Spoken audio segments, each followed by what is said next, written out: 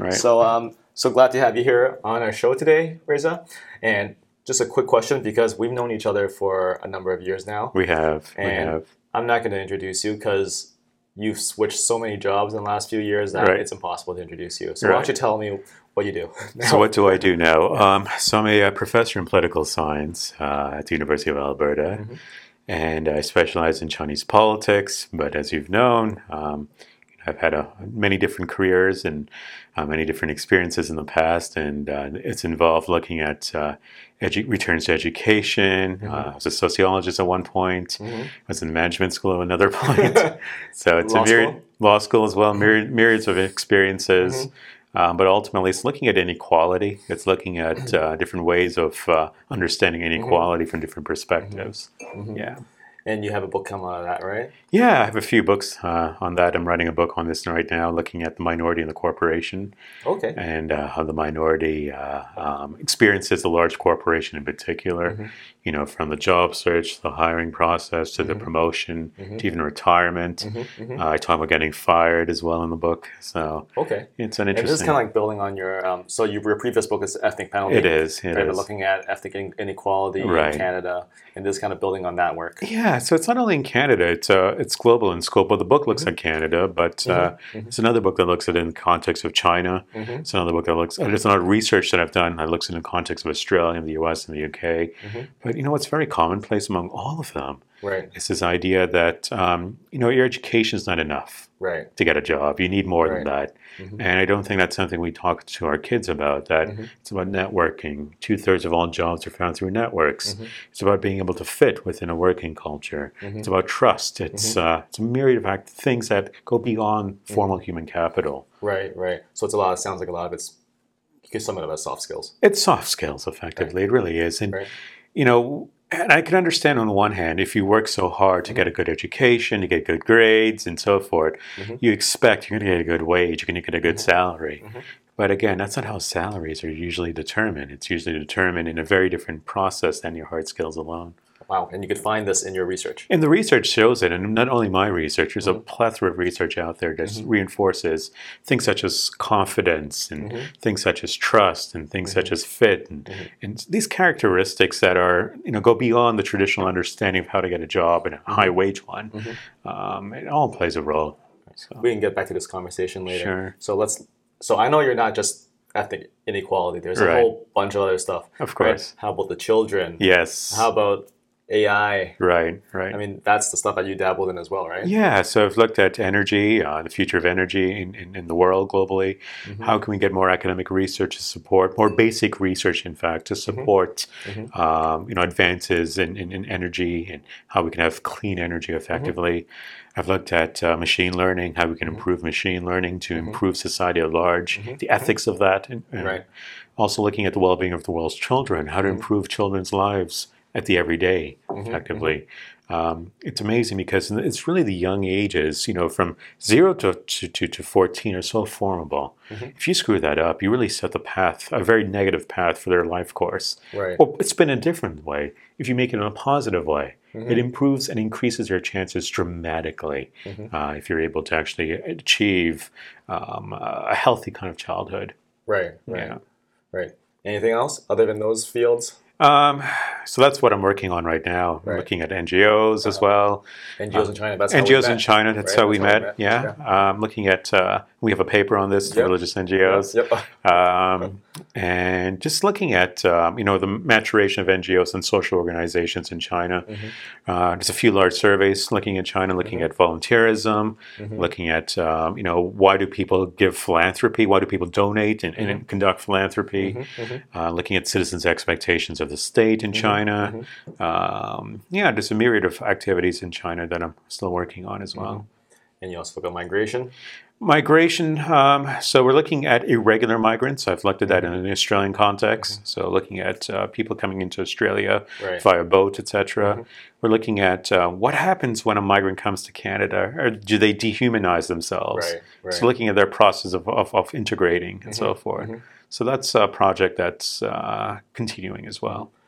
So it's obvious you're a man of many interests. Many interests. I get bored easily. So you get bored easily, obviously, right? It all ties in some form. But if you can do all these different things, it makes things interesting. So how do you juggle all this stuff? I mean, that's a lot of different hats you're wearing. And academics, right? The typical image of an academic is you specialize in something. You should basically drill at that for like the rest of your life. So in your case, So there's two ways to go about this. The first way is, it's a very difficult path to do so many different things as an academic because that's not the traditional path. If you think about the average academic, for them to get a PhD, they have to become very specialized in a particular discipline, and they generally go into that discipline and become the expert in that particular sub field. Right, the guy, exactly. I was given those pressures, so I was lucky. I did my PhD in the UK, where it was social and political science, which was sociology, political science, psychology, all wrapped into one. And this was at Cambridge? This was at Cambridge. That program has shifted now. They've gone the more traditional route where it's you specifically specialize in one instead of a combination of all. And I remember my supervisor saying, you need to choose. You need to choose either sociology or management or political science. And I said, I don't want to choose. And I think for me that was, there's some pitfalls in doing that because it takes longer for you to develop a profile in a specific area to show that you are worthwhile as an academic. So that's why I ended up publishing so much because it was in 3 different fields. And so I was tenured in those 3 different fields. So political science, management, and sociology. Right. Okay, so tell me about, let's rewind it a bit. Sure. Who did you hang out with in high school or like in your childhood? Sure. So I went for a school for advanced kids. I think that's what the polite way to say it these days is. So you were in a gifted school? Yeah, it was in a gifted program since grade 3. Prior to that, I was in an advanced behavioral school. I was a troubled child. A troubled child? A very troubled child. Because you were too advanced? Or maybe because I was too mischievous. I got kicked out of 6 different schools. Oh, wow. Yeah. I didn't hear this story. No. Tell me about it. Yeah. Well, my parents are to their great shame, and I guess now they kind of understand now, because there's no manual how to raise an advanced kid, and so I would misbehave in class. I would during playtime I would like pick fights and just walk up to a kid and start like picking. Well, they would take my toys, and it's like, hey, you didn't ask, and it's like you didn't ask. Exactly. It's very mischievous. I just got bored very easily. I just didn't see the point of doing half these things. Because I went from point A to point Z. The process is not something I appreciate until adulthood. But as a kid, you just if you saw how you got to point Z without this process that you learn, it can be frustrating. You got to wait until everyone catches up with you. Why? It's like kind of like doing math and you got to show your steps. It's like, like really? It's like that's the answer. And I remember it's interesting you say math.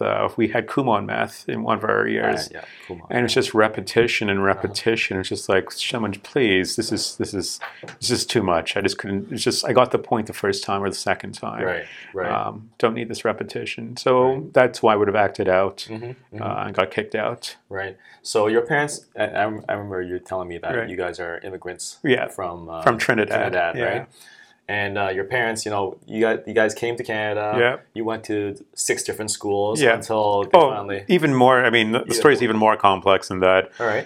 So I went to. I moved around a lot as a child, and went to numerous schools before then. And when we came to Canada, I also went to numerous different schools, just trying to find the perfect fit. And if that fit never actually came, to be very frank. Even the advanced school. Even the advanced school, it was a program where you would. In the beginning of the week, you would say to your teacher what you're doing. You would write a contract for the week, and you say what your activities are going to do, and you would do it. I would finish it the first 2 days, and the last 3 days I would just goof around.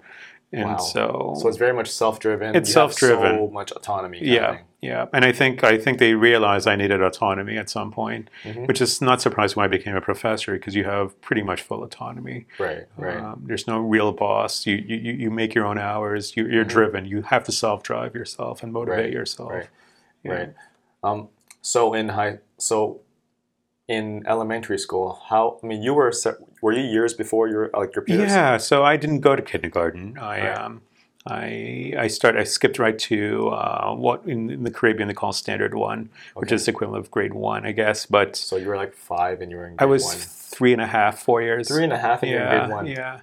And your peers would be 6? 5 and a half, 6. Yeah. 5.5, 6, right? Yeah. It was, again, I mean, when we talk about it, it seems kind of like, oh, that's kind of weird. But when you're a kid, and even today, age is not something I think about. Right. If you ask me what my age is, I actually have to calculate what my age is.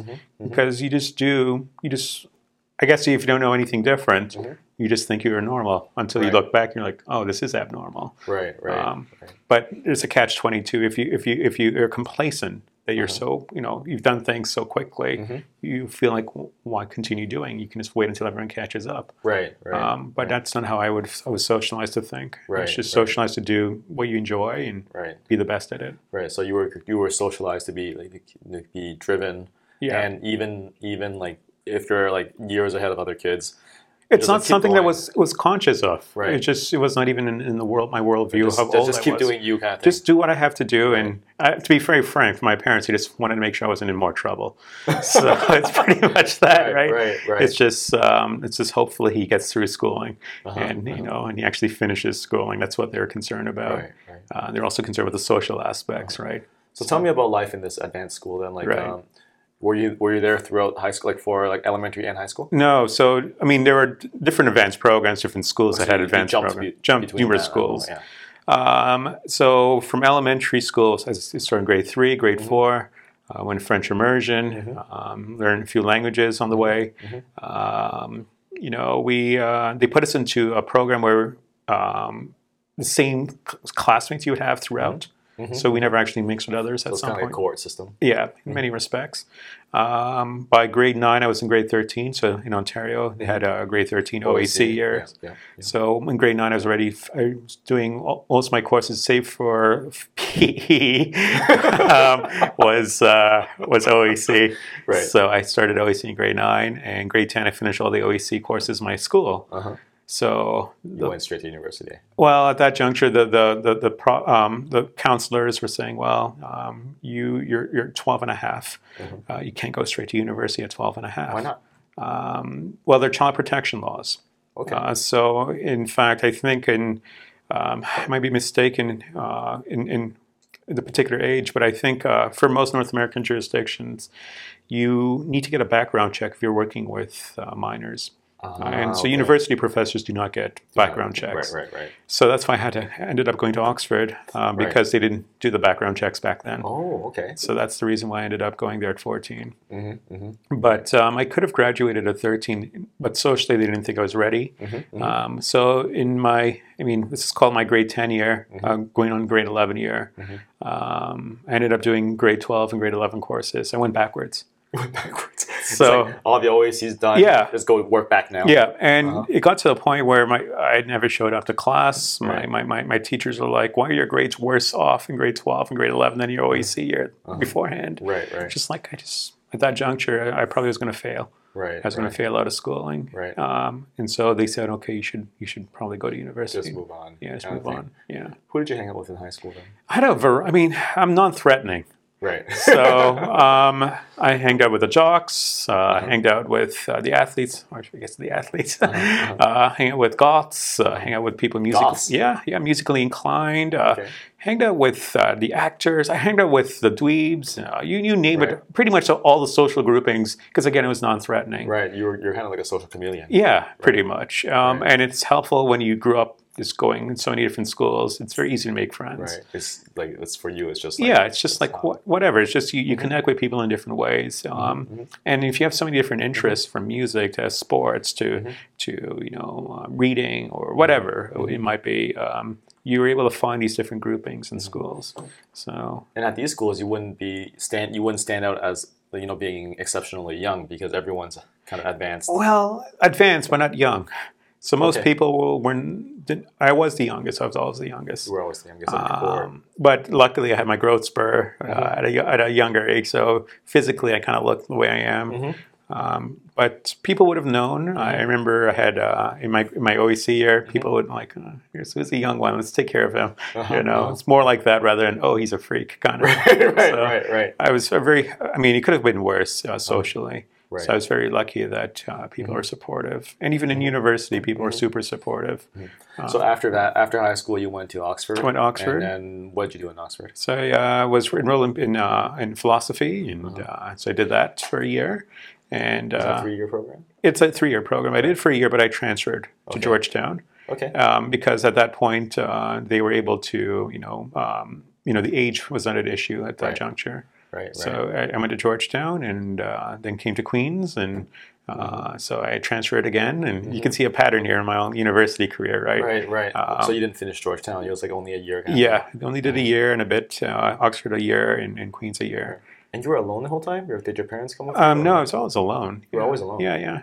So wait, how did you survive as a 14-year-old alone in Oxford? It's not that, it sounds, the way you put it, it's like, oh, how did he do that? But it's like going to boarding school. It's like... but there's no boarding program. That's the thing. It's kind of like... But it is boarding, except you have more, but you have, you live in dorms, or you live in colleges.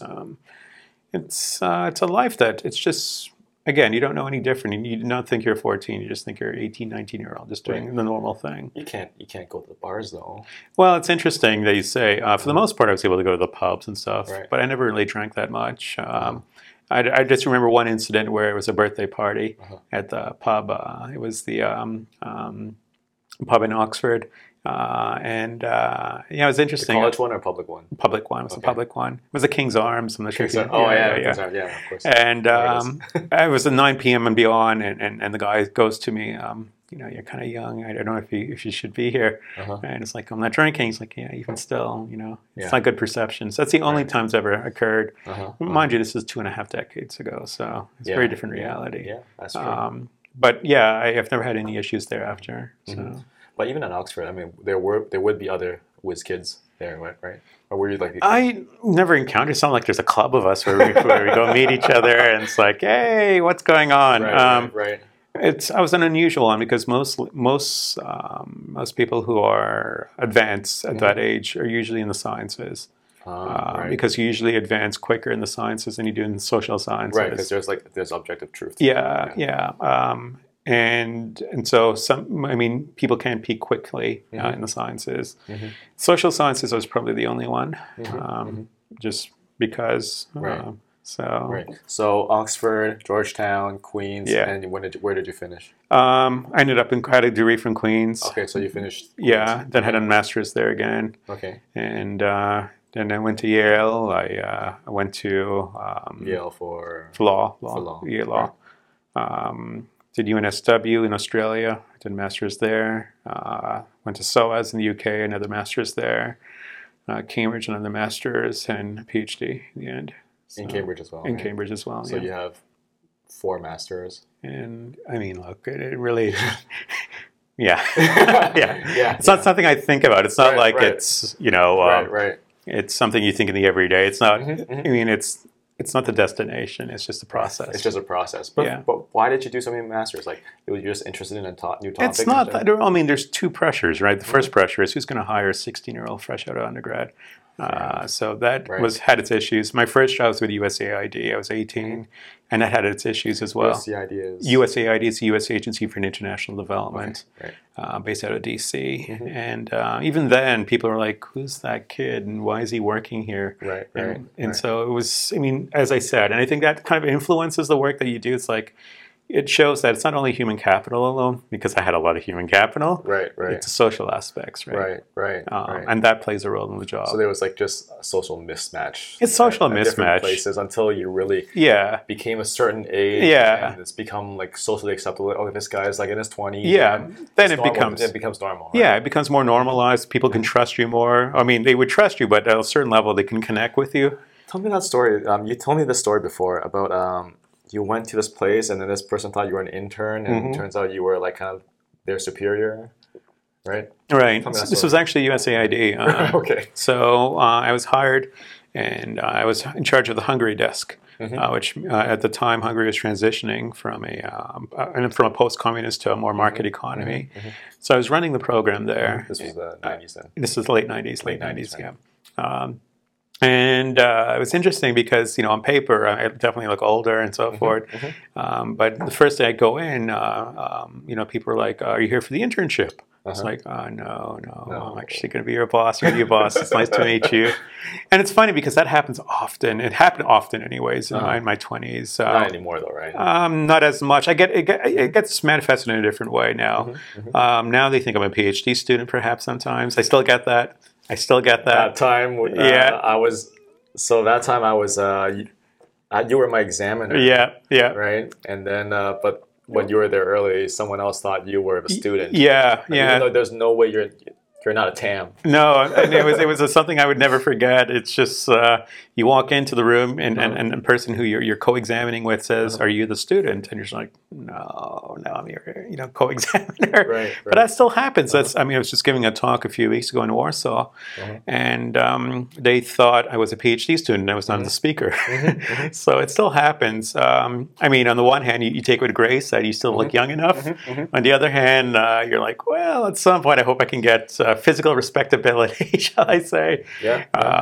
But it's on paper, as I said, I look like a 50 and 60-year-old. But there's you're a fully tenured professor when you were 32? In my 30s, early 30s. In your early 30s, you became a fully tenured professor, and that's in the social sciences. That's usually happens in the 50s and the early 50s. Yeah. Like you said, in the hard sciences, sure. Right. But in the social sciences, it's very rare. It's extremely rare. Yeah. And in certain countries, it's even rarer. It gets even older. So when they see you're a full professor, they look at you and it's like, how's that possible? Right.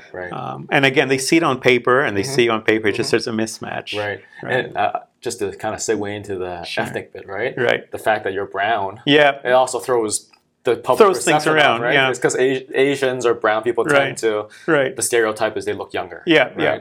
So it's kind of interesting because being a prof at Oxford for a few years, it was people never took me. If I go give talks and so forth, I always thought, well, maybe they were expecting someone with a nice British accent, very posh British accent, or someone who's super intellectual in the way they profess themselves and so forth. But then they have me, and I kind of not that sort of stereotypical, academic from the UK, from an elite institution. Canadian accent. I kind of dress down. I'm kind of relaxed, and so. I think that play a role as well. So there's signaling, and I think that's if we want to intellectualize this, it's about the signaling, right? Signal theory. And so explain to us what signal theory is. In this context, what I mean is, the way you present yourself can signal your, numerous kinds of characteristics about you, and we tend to have stereotypes about what those characteristics are. So, for instance, if we say professor, we think someone wearing a tweed jacket, or especially from an Oxford institution, with a posh British accent, and speaking in the stars. And when someone is talking to you in the most plainest language and very down to earth, I would like to think, you find that it goes against that sort of signaling and the stereotype that you normally have. You having traveled to so many different countries, so you've been a professor in Australia, Canada, Oxford. You've probably given talks in China and everywhere, pretty much everywhere, in the States. Yeah. Are the signals different in different places? Yeah, they are actually. I think for instance, in Asia, I think the way you dress. That's irrespective of academia or not. The way you dress signals respectability. So you need to be conscious of that, and I think that's unfair, even within the disciplines of academia. So, for instance, I would teach organizational behavior, and I teach organizational sociology. Very similar types of courses. At the same time, I would teach that to my sociology students. If I wear a suit and tie, they might lose credibility. Right, because sociologists are usually more chill. Yeah, they want to feel like you just came out of the field, right? Right. You just came off the boat from from X place, and you're just coming to the classroom. Right. Whereas in business school, if I did the same kind of attire that I was wearing as a sociologist, they would not take me very seriously. So it's not only a regional variation, there are nuances everywhere, and that's the signaling we're talking about. I think we need to be conscious of that. And I think it is... I mean, on the one hand, it kind of seems silly that I need to dress apart, shall we say. But on the other hand, we need to be conscious that we don't want our message to be lost by virtue that people see you, in a different way. So my message is what's important, obviously, and the work is what's important, but it should not be lost. It's akin to when you train politicians. Female politicians, you normally train them not to have like dangly earrings or anything big up here, necklaces, because people get distracted by that. It's not to suggest that it's right or wrong. It's just to suggest that's what people get distracted by. That's the natural reaction. Exactly. It's kind of like I was reading some stuff about. On a table, if you have paper, right? If it's like really organized, it shows like you're kind of weak and agreeable. But if you spread out the paper, it's kind of like paper man spreading. That's kind of like I take up space. I have clout. Right. These are all kind of these micro signals. Exactly. Right. And we need to be conscious of that. And I think that's something we don't take seriously in our society, at least when it comes to getting jobs and being successful in your career. That signaling does matter, and we need to be aware of it, and we need to we need to understand how others perceive us, because this plays a role, and it reduces conflict in the long run. So how does this signaling conversation that we're having, how does that apply to the ethnic penalty or working in the workplace and so on, right? Because obviously, there's going to be I can see a very clear connection. Of course, an extremely clear connection. I can preface this by, the book inspired a BBC documentary looking at what you're asking. And the documentary is called Jobs for the Boys.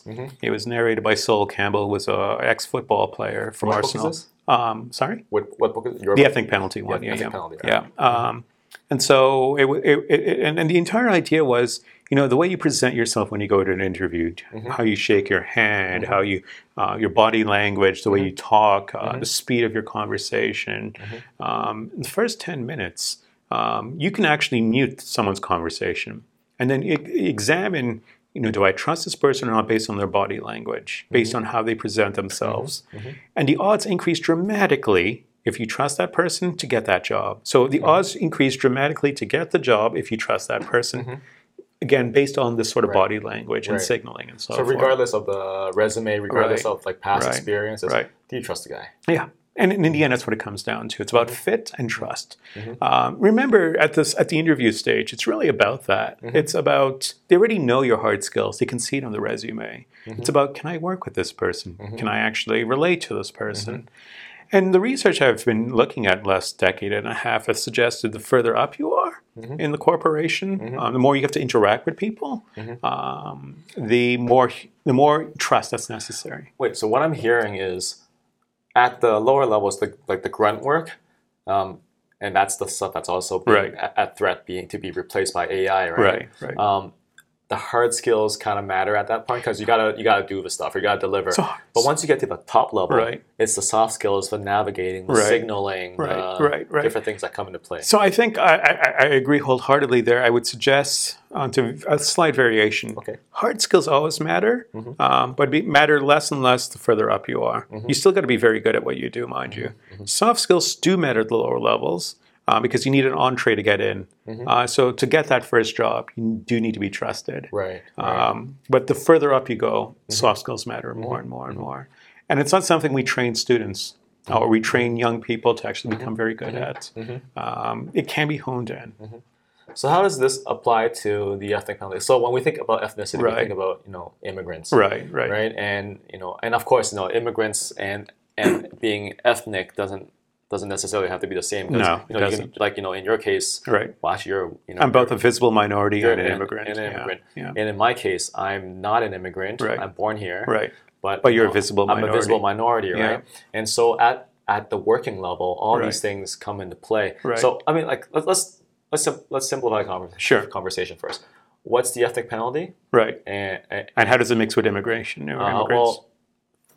And how does it compare to gender inequality? Okay. Because that's a conversation we've had before. It's all the same processes here. Okay. So you got to remember, whether or not you're an immigrant or you're a female or you're a visible ethnic minority, to get a job requires you having hard skills. But to actually be the top candidate, it has to be this idea that I can trust you. So the way it works is if I'm the employer and I'm trying to hire someone, I have very little meaningful interaction with a particular group, whether it's female, ethnic minority, or immigrant. In other words, I don't have any meaningful interaction. I don't trust that group because I have very little meaningful interaction. There's minimal homophily. Much. And there's a lack of trust. Right. I'm going to hire the candidate who I trust more versus the candidate I don't trust as much. Because they signal to be in the same tribe, at least. And I mean, that's one way to think about it. Right? And the way it gets played out in the sort of work is, let's just say you have 10 productivity points, and I have 15 productivity points. And suggests you're going to an employer who has, in his entire life, been around someone like you, so he trusts you more. Neoclassical economists. Someone like me, meaning your background, male, Asian, yes, and my age, and your age, and socioeconomic status, socioeconomic status, as well as born in Canada, right? So stuff like micro stuff like accent, mannerisms, and being able to talk about Dawson's Creek or whatever. Exactly. Right. And you find that employer is more likely to hire you, even though you're less productive than I am. That happens over and over again, and it's something that economists were baffled by until sociologists entered the conversation.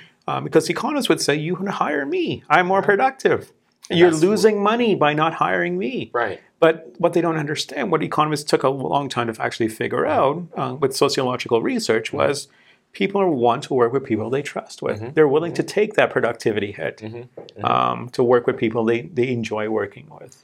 This sounds like the classical conversation of rational choice, right? That economists think everything should be done in a calculated, rational, utilitarian kind of way. Right. But when sociologists come in, it's like, no, emotions, trust, exactly. This plays a role, major role. So, right. So, I mean, if we're to slap a percentage on the ethnic penalty, right? How much are ethnic minorities being paid less? So, for every dollar a non-minority earns, a minority would earn 75 to 80 cents. 75 to 80 cents. Yeah. Right. And how about the gender inequality? A very similar ratio. Right. Fair. So what if you're a double whammy? You're a minority and a female. Yeah. It doesn't give you a double penalty to the point. So it's still 75 cents. You're not down all the way to 50 cents. No, you're not down. So you're still being penalized though, dramatically. Right. Yeah. And is this is this a North American thing? This is global. It's global. So you got to remember, I've been doing this work in China. I've been doing this work in Australia, the UK, in Canada, the US. It's a similar process, right? It's not a Western concept. It's also in Asia. So it's not like white power in America. It's more like majority versus minority. Right. Those who are trusted the most are going to get the best paying jobs. Now I want to give you a little push on that, right? Sure. In China, for example, or like at least in Hong Kong, because that's where my background is. In Hong Kong, during the 90s or 80s and 90s, white people had it pretty good, right? They had preferential treatment. Right. So how, I don't see this, so would this apply writ large, or got to be contextualized? No, it's still the same concept though, because so let's just take it into the greater China context. Han Chinese, they have the best wages relative to the ethnic minorities. We see the same case in Hong Kong. So native-born Hong Kong people tend to have higher wages than non-native-born Hong Kong people. Oh, so if people came in from China, even if they come in from Shenzhen and they speak with So there's always exceptions, of course. And the exceptions is if you have a group that's there already that has high wages, they're more likely to hire their own group. And that's how you see a variation there. But for the most part, you're hiring people who you trust. So if Cantonese people have the best jobs, highest status jobs, highest wages, they're more likely to trust people who they're interacting with in a more meaningful way.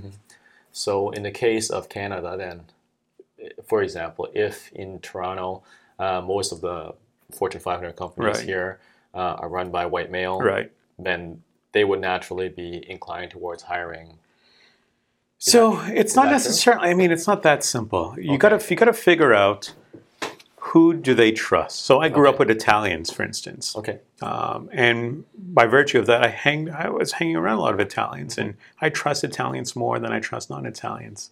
So the trust actually. That's the state. There's a default level of trust. It happens in childhood.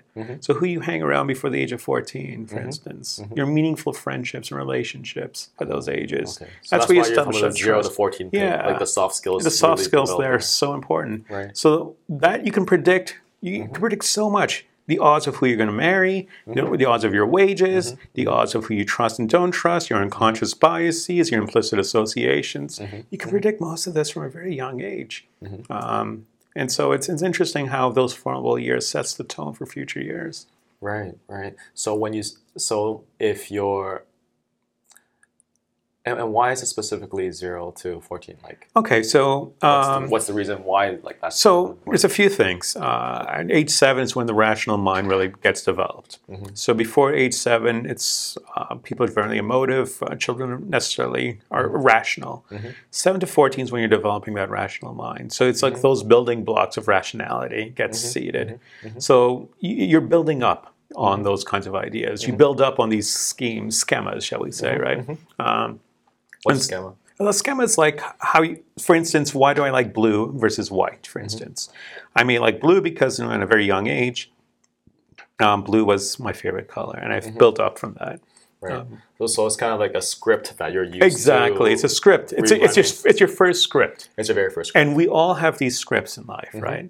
And so we build from the scripts from our previous scripts. So 7 is when you have that rational mind, when your scripts really become more and more developed, shall we say, and it continues on to adulthood. From 0 to 7 is the emotional side. So you have your scripts there, and your parents play such a strong role there because they're the ones who are signaling what's good, what's bad, etc. And it affects you emotionally. Right, setting the values. The norms, etc. In those age categories. Yeah. So, I mean, one of the things that we really look at in this podcast are soft skills, right? Right. So, if you're to give advice to people who are, not necessarily, like, it probably applies across the board for people who are in the workforce. Like, what are the essential soft skills that will help people flourish and, like, advance and do well? I mean, this is a difficult question. And what I would suggest, just based on the work that I've been doing, is you need to recognize that you need to understand how jobs get created and how jobs are actually acquired.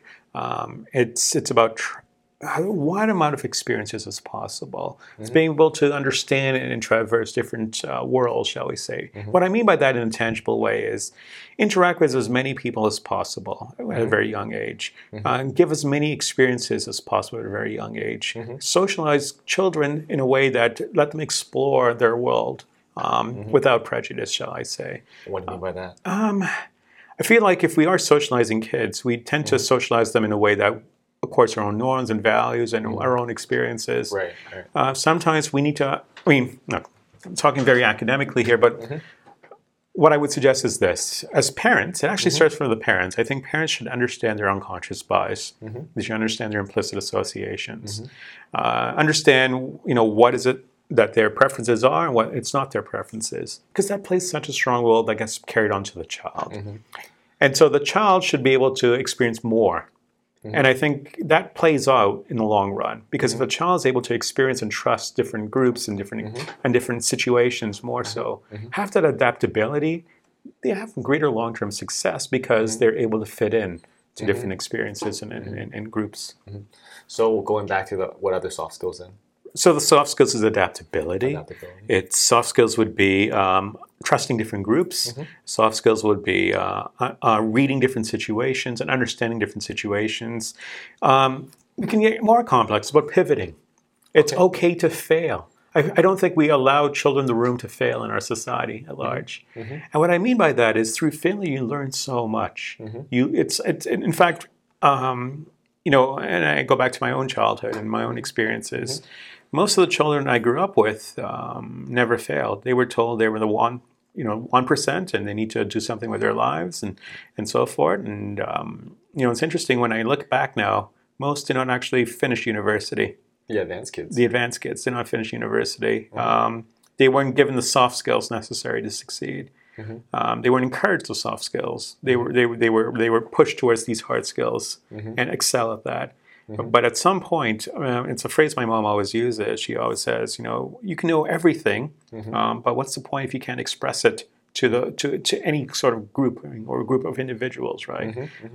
You can have knowledge, but you need to express that knowledge and need to package that knowledge towards different groups. And I think that's a soft skill that is needed in our society at large today. It might reduce a lot of conflict and tensions if we are able to see the other side. Not necessarily agree with it, but see the other side. Have that tolerance. Have that understanding of the other. Able to message your own perspective by understanding the other. And that takes a lot of time. That doesn't start from now. That starts from a very young age. Right, and stuff like, failure would be something like resilience. Resiliency. Right? That would be the soft skill that you're talking about. It's amazing because the more resilient you are, if you look at people who have succeeded as entrepreneurs. So you're talking about like, when I think about resilience, I think of like Angela Duckworth's work on grit. Right, grit. Resiliency is not something that can be engineered per se. It's something that has to be learned from a very young age. What I mean by that is it can't be engineered at a later age in life. It can't be. It cannot. It's something that happens at a very young age. So at least the psychological traits that's necessary. It happens at a very young age. Those seeds get implanted there, and employers always look for resilient people. They look for individuals who are, can pivot. That they're okay with failure and learn from the failure and move to something else. They can bounce back. They can bounce back. And I think that's something that, it's difficult to teach children because our natural instincts generally are often to protect them and so forth.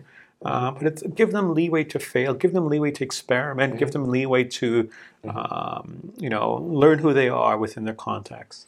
From the opposite perspective, if you're a manager or a leader and you're hiring for someone, how do you identify these traits? So there are psychological testings you can do. There's psychometric testings as well, and some organizations do that. Consulting, for instance, they do that, do those kinds of testings. So you can actually look for those kinds of qualities there. At the end, though, you need to see a track record. One of the questions I often ask when I was interviewing people was talk about failure and what you learned from it and how what you can take from it effectively, right? It's when people, again, it's kind of an interesting message because it seems counterintuitive because we raise children to, succeed and to excel, to be the best. I feel on the one hand, you want to, if you're always succeeding, you're not challenging yourself fully. On the other hand, there's a utility in learning from your failures. So it's almost like if you're always succeeding, right, then basically you're always playing by society's rules today. It's not only society's rules. I'll give you an example. If you can look at my CV and so forth, you'll say, oh, this person's successful. But no one ever sees my CV of failures. It's a much long. Give me an outline of your CV. Oh, dear gosh. Do we I don't think we have enough time, to be very frank. But, as academics, we get rejected so much. It's like almost a weekly, daily occurrence. We get rejected from journals, grants. It's our daily lives it's more rejection than success. And that does not actually come across in the everyday. You might think, oh, this person's very successful. But it requires a resiliency. It requires a faith that you're going to do, you can learn from it, you can do better and better and better, and constantly striving. Yeah. Right. I'm thinking in terms of, but doesn't this failure bother you? For you, I know the fact that you're able to move across so many places in different contexts, have so many different interests. Clearly you're able to. I bounce back. You bounce back. Yeah. You pivot. Yeah. You pivot well, right? Right. So nothing ever rattles you, Well, I'm still a human being, but I think, of course, it does bother me. And I'll give you an example. In one of my first year courses, I took a computer science course. I got 42% or something like that, something to that effect. I failed effectively. And I was like, wow, how did I fail this? First year. Luckily, marks didn't count for first year. But so this would be in Oxford? This wasn't in Oxford. This is first year at Queen's, my first year. Queen's. Okay. It's a first year computer science course. Okay. Yeah. Okay. And it was not for me. And I learned that, I have computer science, at least in that spectrum, was not for me. And I learned that. It's something that you learn through experience, right? And so it's pushing yourself to see, okay, maybe I'm good at this and maybe I'm not good at this. Maybe these are some of the skills that I need to identify to be better. These are some of the skills I need people to help me with, for instance. Or if I'm in an organization, I should have partners or colleagues or employees who can actually fill that void where I'm not very good at. So in a way, it's the way you look at it. Yeah, it's a failure on paper, and it's a terrible failure on paper, at least academically speaking, but it gives you insight into your strengths and weaknesses and how you can actually adapt and learn from it. Right. So that's what I meant. Sure, there's negatives to this, but you see the positives to it as well. Yeah. So you did work at CFAR. Yes. Right, and CFAR is does a lot of AI stuff. Yeah. Pretty much the future of the world. Right. Right. In terms of energy or AI or anything else. What's the future bringing for us? I mean, like, what's going to be happening in the next decade, if that's going to... Right. I mean, because with all these technological upheavals and all these disruptions, I mean, people are worried. Like, I talk to parents, and like the parents are like saying, I don't know how to prep my kid and all that stuff. Or even like people who are working right now, it's like, I don't know if I'm going to be relevant in 10 years. Right. What should they do? It's funny because we tend to have very short hindsight. This has been a reality since the dawn of human civilization. What I mean by that is we've always had shifts and technological shifts, and we've always had social shifts. But not at this rate. I mean, the concept's still there. Okay. And where I'm going with this is the idea that in terms of adaptability and so forth, that is the core things still are necessary. You still need to be able to be resilient. You still need to be able to pivot. You still need to be able to be flexible, understand opportunities that comes in front of you. In other words, you need to be a critical thinker. If you want to break it down to characteristics that children should have, critical thinking, creative thinking, and the ability to pivot, the ability to have not only hard skills, but social skills that can complement that. Irrespective of the pace of change within our society at large, whether it's a hyper pace or a slower pace or a pace, nevertheless, you need these skill sets. And those who have those skill sets are generally better equipped to deal with change. So it's not necessarily, if you're a parent, you need to get them to learn more about AI and machine learning or this and this and this. I would suggest very strongly focus on those soft skills because it allows you to be able to adapt. And even if technology increases dramatically in the long run, and the workplace is very different in the long run, the capacity to adapt, to change and interact with that change in a meaningful way, that's something that kids should be taught how to do at a very young age. So it's almost like hard skills, it's a given that hard skills are going to keep changing. And it's the soft skills that allow you to keep adapting to it, embracing it, evolving with it, pivoting with it, and embrace it. I think we have in our society, we don't embrace change very quickly. And in fact, sometimes we should pause and try and think of the implications of a rapid pace of change. You see this with AI in terms of the ethics of AI, for instance. Yeah, we had this conversation like a month ago, and you were saying AI has developed emotion. Yeah. Right? Yeah. One of the things is like, and one of the scary things is, we hear people have been following AI for like a while. Right. And one of the things that we're told is, AI can't replace creativity. AI can't replace emotional stuff, right? Right. But you just told me like last month that AI figured out emotions. Yeah. So what's AI discriminates. AI can be emotional. AI can be creative. So explain like how that happens first.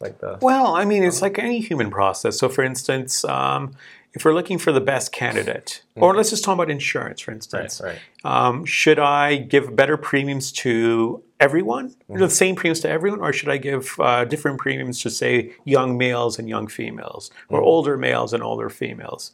If younger males are the riskiest category, I should give them a higher premium, right? So it's a rational kind of calculation. So that's discrimination. Right. That's actually that's positive. It's a form of discrimination. Right. Right. So when we say AI discriminates, that's I mean, when it does its calculations, it would suggest, well, the odds are this person is more riskier, and we're going to discriminate on that. AI can do that in terms of ethnic minority groups. If you use that as a variable, it can do that in terms of gender. If you use that as a variable, et cetera, et cetera. So in many respects, AI is mimicking the way humans are processing these things. And these are the scammers that you were talking about earlier. Yeah, the schemas that we have here. And so AIs are built on schemas. They're built on previous knowledge, right? And we build on that. So it's not surprising that AI is discriminatory. So even in the case of like creative, in creative work, right, or critical thinking work and all that, like AI can't replace that. AI, it's not. I mean, I feel like that's the wrong conversation to have. It's not about replacing, because to replace makes us feel like we're obsolete. Yeah, that's what people are afraid of, right? But I mean, humans are going. We forget we're the ones advancing AI technologies, but B, humans have their own sort of way of being expressive and can work in harmony with AI. Or C, humans can just go on a different pathway. Irrespective, we shouldn't fear this. We shouldn't embrace this. This is something that is a positive to our society. It makes us better as human beings. It pushes our boundaries further. So it's not a negative in my world, in my worldview. That is, it's a positive. What if like a Skynet becomes aware and starts, shooting missiles? Like, Too many Terminator movies. For you. I'm just saying, like, that's right. That's the most obvious example that everyone can think of, right? Right. Isn't that a concern, or? I mean, there can be an equal concern that we have a dictator who, presses the nuclear button and shoots it and tries to bomb us, right? I mean, it's still replicating human kinds of miseries that can be possibilities, right? Right. So I don't not lose sleep over this, and I don't think most people should.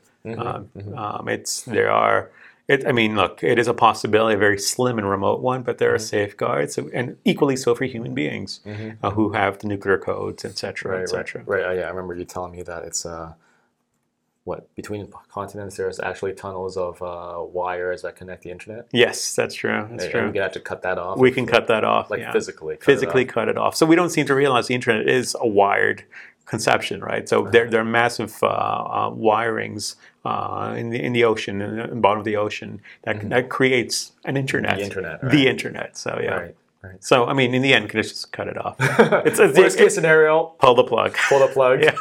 EMP everything. Exactly. Okay. But we'll be fine. I don't think that's something we should really worry about. Right. Yeah. So you're talking about these soft skills that can be developed. Right. And you say like 0 to 14 is a critical age. Yeah. Most of us who are listening to this podcast would be way past that. Right. Right. So is it too late for them? That's is what you're it asking? too late? Yeah. I mean, what can we do? Being aware of your biases, that's one of the most important things. But isn't by definition biases? It's kind of like hard to be. So there's implicit association tests you can actually take. You can do a quick Google search, type implicit association test. Harvard has a very good online sort of test on different spectrums in terms of age, gender, disability, et cetera, et cetera. And being aware, that's step one. Self-awareness, because in the end, there's not much we can do to actually, at least in an ethical way, to change our behaviors in terms of who we trust and not trust. It's sort of built into who we are. Again, in an ethical way, we can actually modify it, but in an ethical way, we can. And so being aware is super important. I think that's step one. Step two is understanding how our behaviors, our sort of unconscious bias and implicit associations affect our decision making. So am I less likely to hire you, even though you're more productive, because of my biases? How can I improve my levels of toleration, my levels of hiring better people, for instance? So step one is knowing. Step two is how to actually combat and being aware of your biases and mitigating them. And that's all we can do, really. And some steps, if it comes to hiring, we have a diverse hiring sort of panel, people from different experiences. And it's not surprising when you have that diverse panel, they hire different people than having one individual responsible. Because that one person responsible, or if you have a homogeneous panel, they're going to replicate themselves.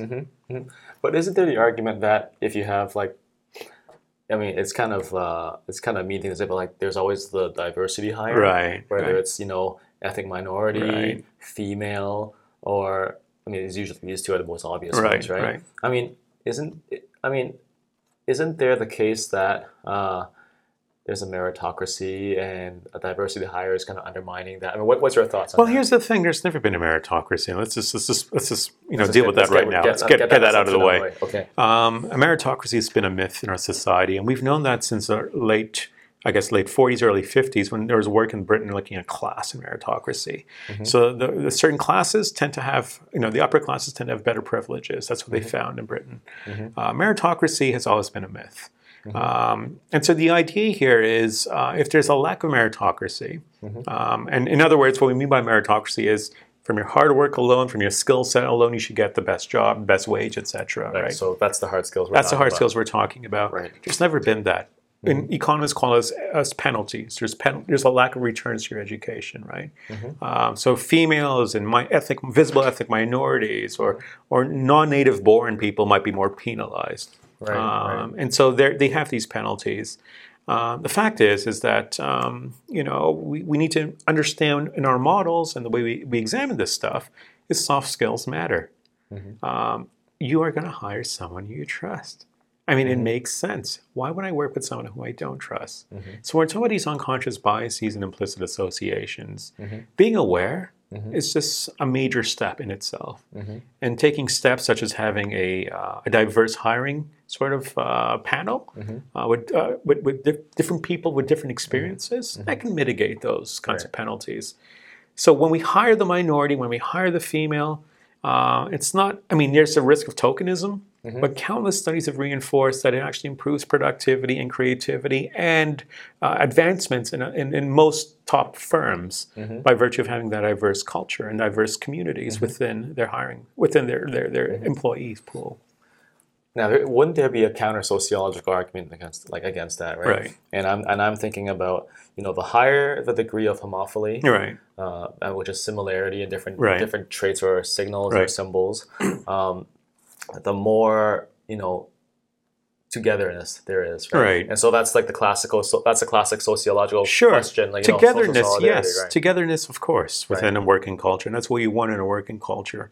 But you also want to have, a creative destruction, for instance. So for tech, it depends on the sector. So in tech, for instance, you want people who are not just like you, who are thinking just like you. In banking and high finance, very similarly, you want people who see things differently. Right. Who will scrutinize and critique it's assumptions. If you want to use sociological literature, you talk about George Simmel's Stranger. Right. And the stranger was this character, this individual who would come to the city, who came from a different city. And because they weren't socialized in that city, they would see some good things and bad things, right? They didn't have these prejudices that people take for granted within the city. And so they were able to see the holes, they were able to see things that can be improved and things that were not as advanced.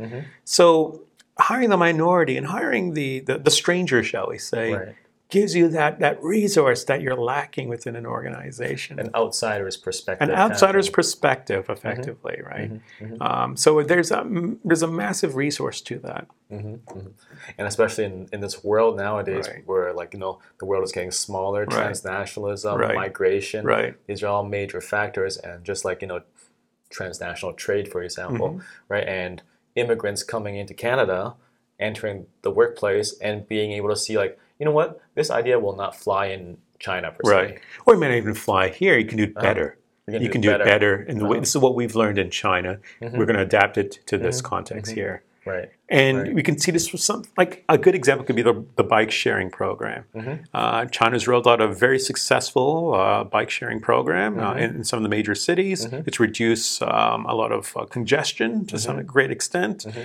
We can learn from the Chinese from that. And you can learn from a macro perspective there's a lot of solutions to local problems that's out there. Having individuals who have that knowledge, that's amazing.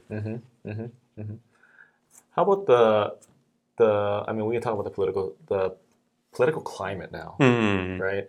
How there's kind of like a swing back to the right, towards more of a, I don't want to say nativism, but populism. Populism, definitely.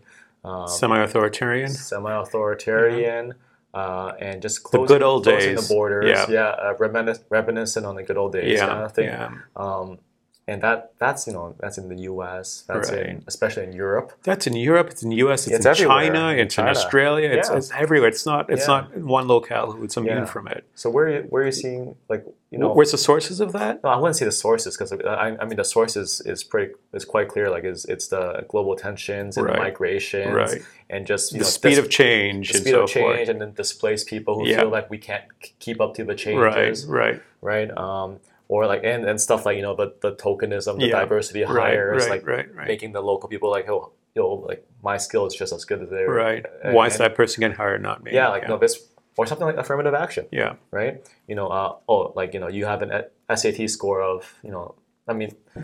Let's just say you get perfect in your SAT scores. Yeah, if you're an Asian, you get perfect on your SAT scores. I mean, that's a lawsuit against Harvard right now. Right. And then if you're black and you don't get perfect. But you're able to get in over the Asians because of the affirmative action or the diversity or you get the idea. So this is a very big question, and here's the thing. I'm a firm believer that when we're born, it's a lottery where we're born. And where we're born sets our life chances. So if I was born in a very different community, I was socialized in a very different community, I would have very different life chances. I probably wouldn't end up the way I have ended up. So it is a natural lottery. What affirmative action is trying to recognize is that this lottery does exist. So if I am, I don't know, say Trinidadian, and I grew up in a very impoverished community in Toronto, and I am versus someone who came from a very wealthy, well-resourced community, and we have similar scores, I would like to think that because of that positionality from the starting point, we would want to try and encourage a Trinidadian to continue onwards. And the reasoning is not necessarily, it seems unfair on the surface level, if the choice is between one or the other. Right. But it does two things. One, you got to look at where the person's starting from and where they're going. So a 1600 based on one versus 1600 based on another is not equally the same. Right. Another way to think about this is long-term. If we're looking at society at large, because we tend to be very individualistically oriented in our societies. If we're looking at the community at large, we want to ensure that resources of other groups are increasing tremendously. When impoverished groups' resources increase, so if in our example, if this Trinidadian gets in and contributes back to their whole community, those resources increase. Everyone wins out as a society at large. Everyone wins out.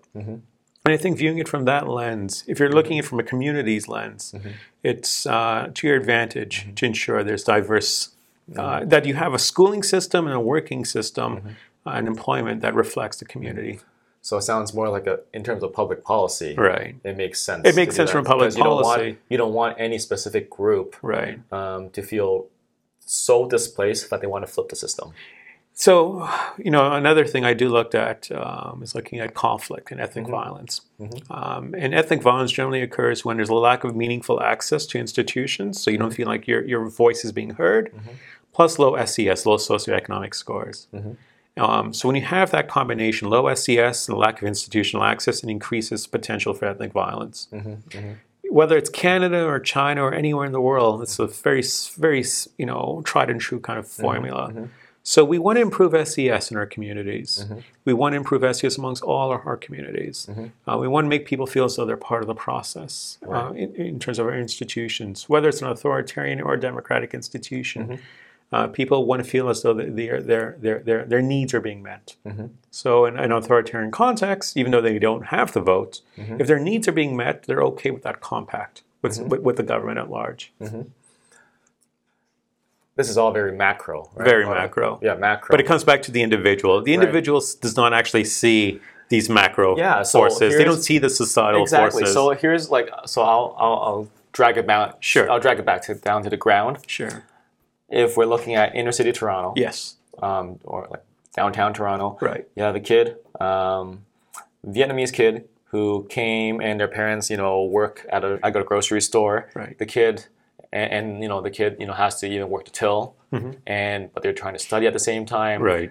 They get really good grades. They get they do very well on their SAT because they want to apply to an American university.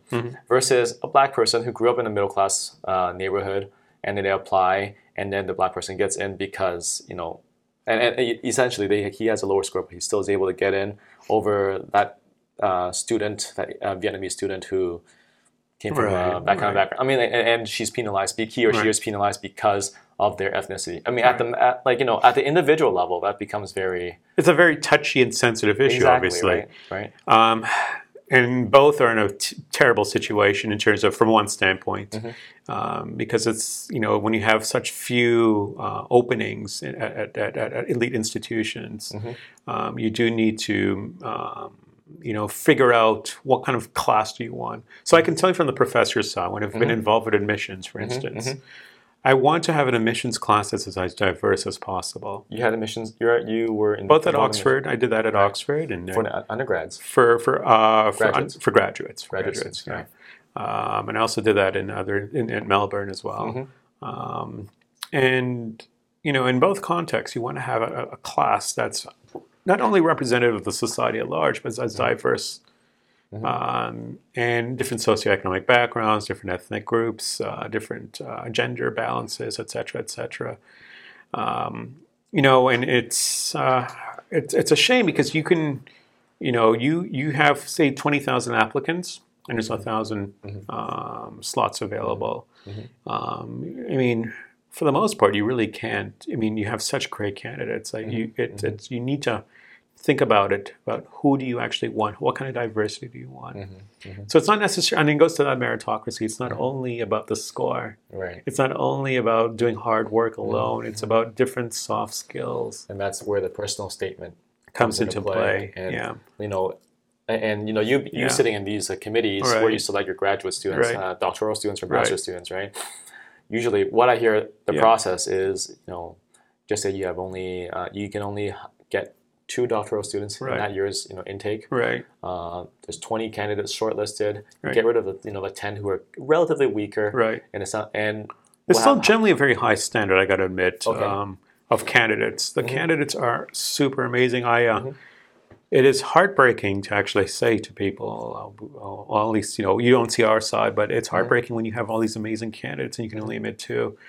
So you got to think about fit. The more competitive something is, you think about fit.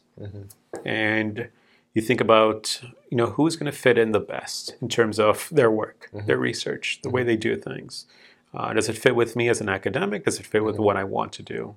So for some institutions, that's the reality. In fact, I would suggest for most institutions at the graduate level, you look at fit.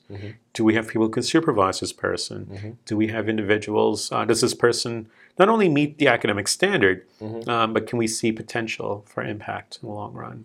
Right. And so I guess the more competitive it is and the more applicants you have, the more gradients you need to add to it. Right. And there's also a luck factor, right? Is this person like on sabbatical? Right. The person who could take a student? Very true. Luck insofar, who's actually reading the application as well.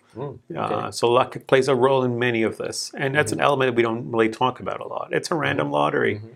And this applies to not only academia, for but everything, also corporations. For everything, you may have a recruiter who fits well with you. You may have so many times in my non-academic career, I've found that people on the recruiting committee who had connections with me went to the same school. We had similar backgrounds. We had similar. I mean, irrespective, right? Yeah. But again, it's that trust.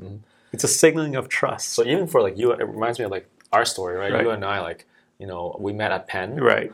And then I happened to end up at Oxford as well, and you happen to be from Oxford. We're both Canadians. From Toronto. So it's a trust. Queens. Visible minorities. Similar interests. Like the Raptors. Yeah. And so there you go right away. There's that trust is being established. I'm more likely to hire you, and you're more likely to hire me. Right.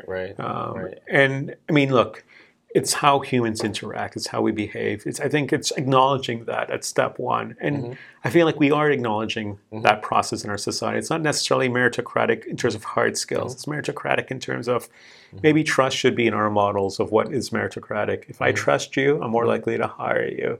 Because why would I want to work with someone who I don't trust? It sounds like you're playing to both sides of the argument right now, right? On one hand, there's the diversity hire that's needed, right? Yes. I mean, it's a policy. It's a tension. It's a tension. I get it. I mean, on the one hand, I want to hire people who I trust. On the other hand, we need diversity. Right. And so it's catch-22. It might seem like on a surface level, but it's a balancing act. It's balancing. It's definitely a balancing act. So I need to hire people who are more diverse than and I come from backgrounds not from my own. If I'm in an organization that needs creativity and needs to progress in terms of creative destruction, effectively. Right. Yeah. So here's a question I'm curious about because I'm sure you've supervised your share of doctoral students, right? Yes. And or even manage different types of people at a corporate level. Right. You've done corporate before, right? Yes. Just to make sure. Right? I mean, what are the people that you find to be the most successful? Whether they're and I'm sure the skills overlap in terms of doctoral student, whether they're in corporate. I mean, who are the most successful people? I would say people who have a myriad of experiences, who have failed, who can pivot, or resilient. In fact, I would say resiliency is the most important thing. Notice I haven't said hard skills, like the smartest people, right? I did not say that. I said it's, for the most part, it's people who are super resilient and have the capacity to relate to others, can package information and details to different audiences, and can develop that trust that's so widespreading. In Oxford, in places like Oxford, I mean, there's a lot of geniuses there, right? Or at least they've always been the top of their class, right? And probably 99th percentile in terms of IQ or something. I don't know.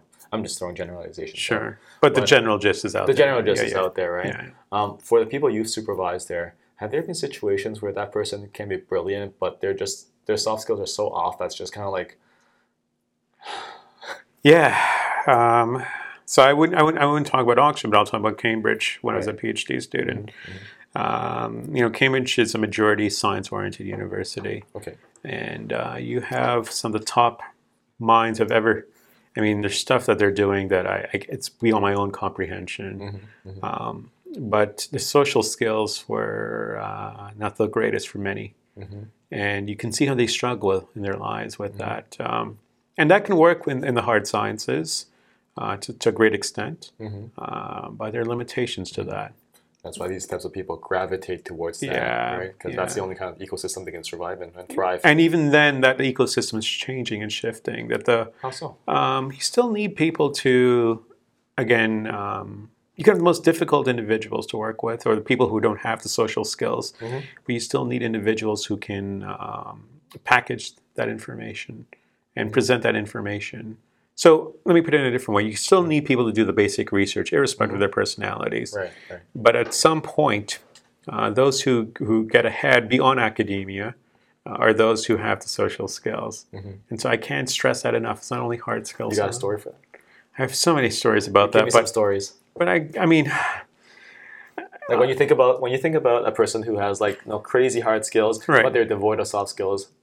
I've worked with many people like that. I'm not gonna single out anyone or give you a particular story for their privacy. But of course, I've worked with so many people who are so brilliant. And if you never encountered these people, you'd be like, this person's really awful as a human being. I grew up with people like this, so it's my entire life. I've had people who were super brilliant, but not necessarily socially. There, shall we say, at least cannot relate to the everyday. And I think they would struggle all their lives. I've seen them struggle their entire lives in terms of the relationships that they have, etc. And so, in many respects, I think those if they were nurtured at a very young age to deal with these social issues and social problems that they may encounter later on in life. To identify that at a young age, they can develop strategies to cope. But it has to be done at a very young age. It's hard to do it in adulthood, if not impossible. Right. So for you, it almost sounds like it's unfortunate that they've never really had this kind of development. It's unfortunate because two things. When I think parents normally don't know what to do with advanced kids. It's even, and there's a lot of literature now, there's a lot of support systems, etc. But we generally don't know how to deal and manage that because we can't relate to them in many respects. The second thing is, when it's identified that these are their personalities and so forth, we really don't focus on the soft skills enough. And I think by focusing on the soft skills, it gives that healthy personality, that healthy individual can be well adjusted. And you know what, in the long run, they actually do earn. If we're looking at earning potential, they earn more if they have better soft skills. Right. And even with the right soft skills, they can even acquire the hard skills. Yes. But hard skills you can always improve and acquire. Soft skills, I feel like there's a shorter time span for it to get acquired because it has to be acquired at a very young age to be fully effective. Right. All right, that's all I got today. Well, Thanks a lot for your time. Really appreciate it. Yeah, thank you.